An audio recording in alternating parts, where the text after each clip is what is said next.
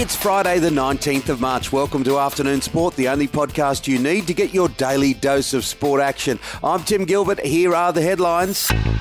A real sense of sporting optimism today. Footy is back at the MCG and there were plenty of fans there to watch. In the end, it was the mighty Richmond Tigers theme song that was played after they beat a brave Carlton outfit. But it came with controversy. The AFL's new standing the mark rule divided the footy world in the Tigers' 25-point win over the Blues. Afternoon Sport's very own Corey McKernan leading the chorus on social media, unhappy with the rule change. More drama tonight, no doubt, when Collingwood plays the Western Bulldogs. Oh, what a night at Bankwest Stadium in Sydney for Parramatta supporters. The Eels got home in a nail-biter against the defending premiers, the Melbourne Storm. It was one of the wettest nights in recent history, but the torrential rain didn't detract from the football. A brilliant try to Para winger Micah Sevo, after catching a Mitchell Moses bomb on the fly, got the home side, the Chocolates, 16-12 in the dying minutes. And Moses puts it high down to Jennings. Oh, marked by Sevo. He's going to go in and make the try. Did he hold the ball? Sevo has put up a miraculous leap. And he is quite confident that he's put it down. Klein points.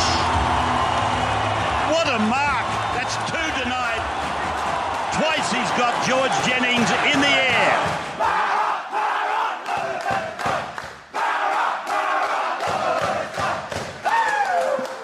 Tonight there are two matches. First up, the Warriors and the Knights at Central Coast Stadium before Gold Coast hosts Brisbane. Meanwhile, Eddie Maguire has criticised the AFL's decision to revert back to a traditional 2:30 grand final start time in 2021, claiming that the league is giving the NRL a free kick. On the other side of the border, the Rugby League Commission Chairman Peter V'landys says AFL is boring.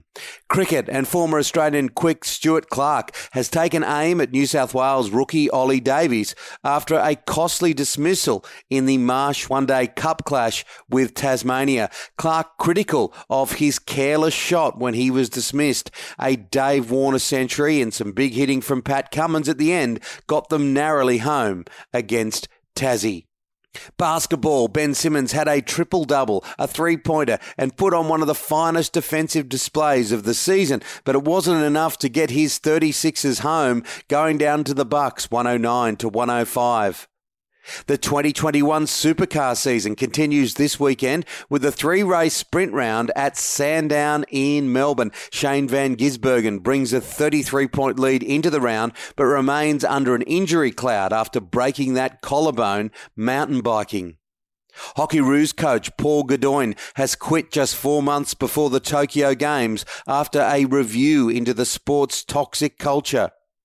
And finally, what about the brass, the coin in the NFL? Brilliant offensive lineman Trent Williams has agreed to a monster 6-year, $177 million deal to stay with the San Francisco 49ers.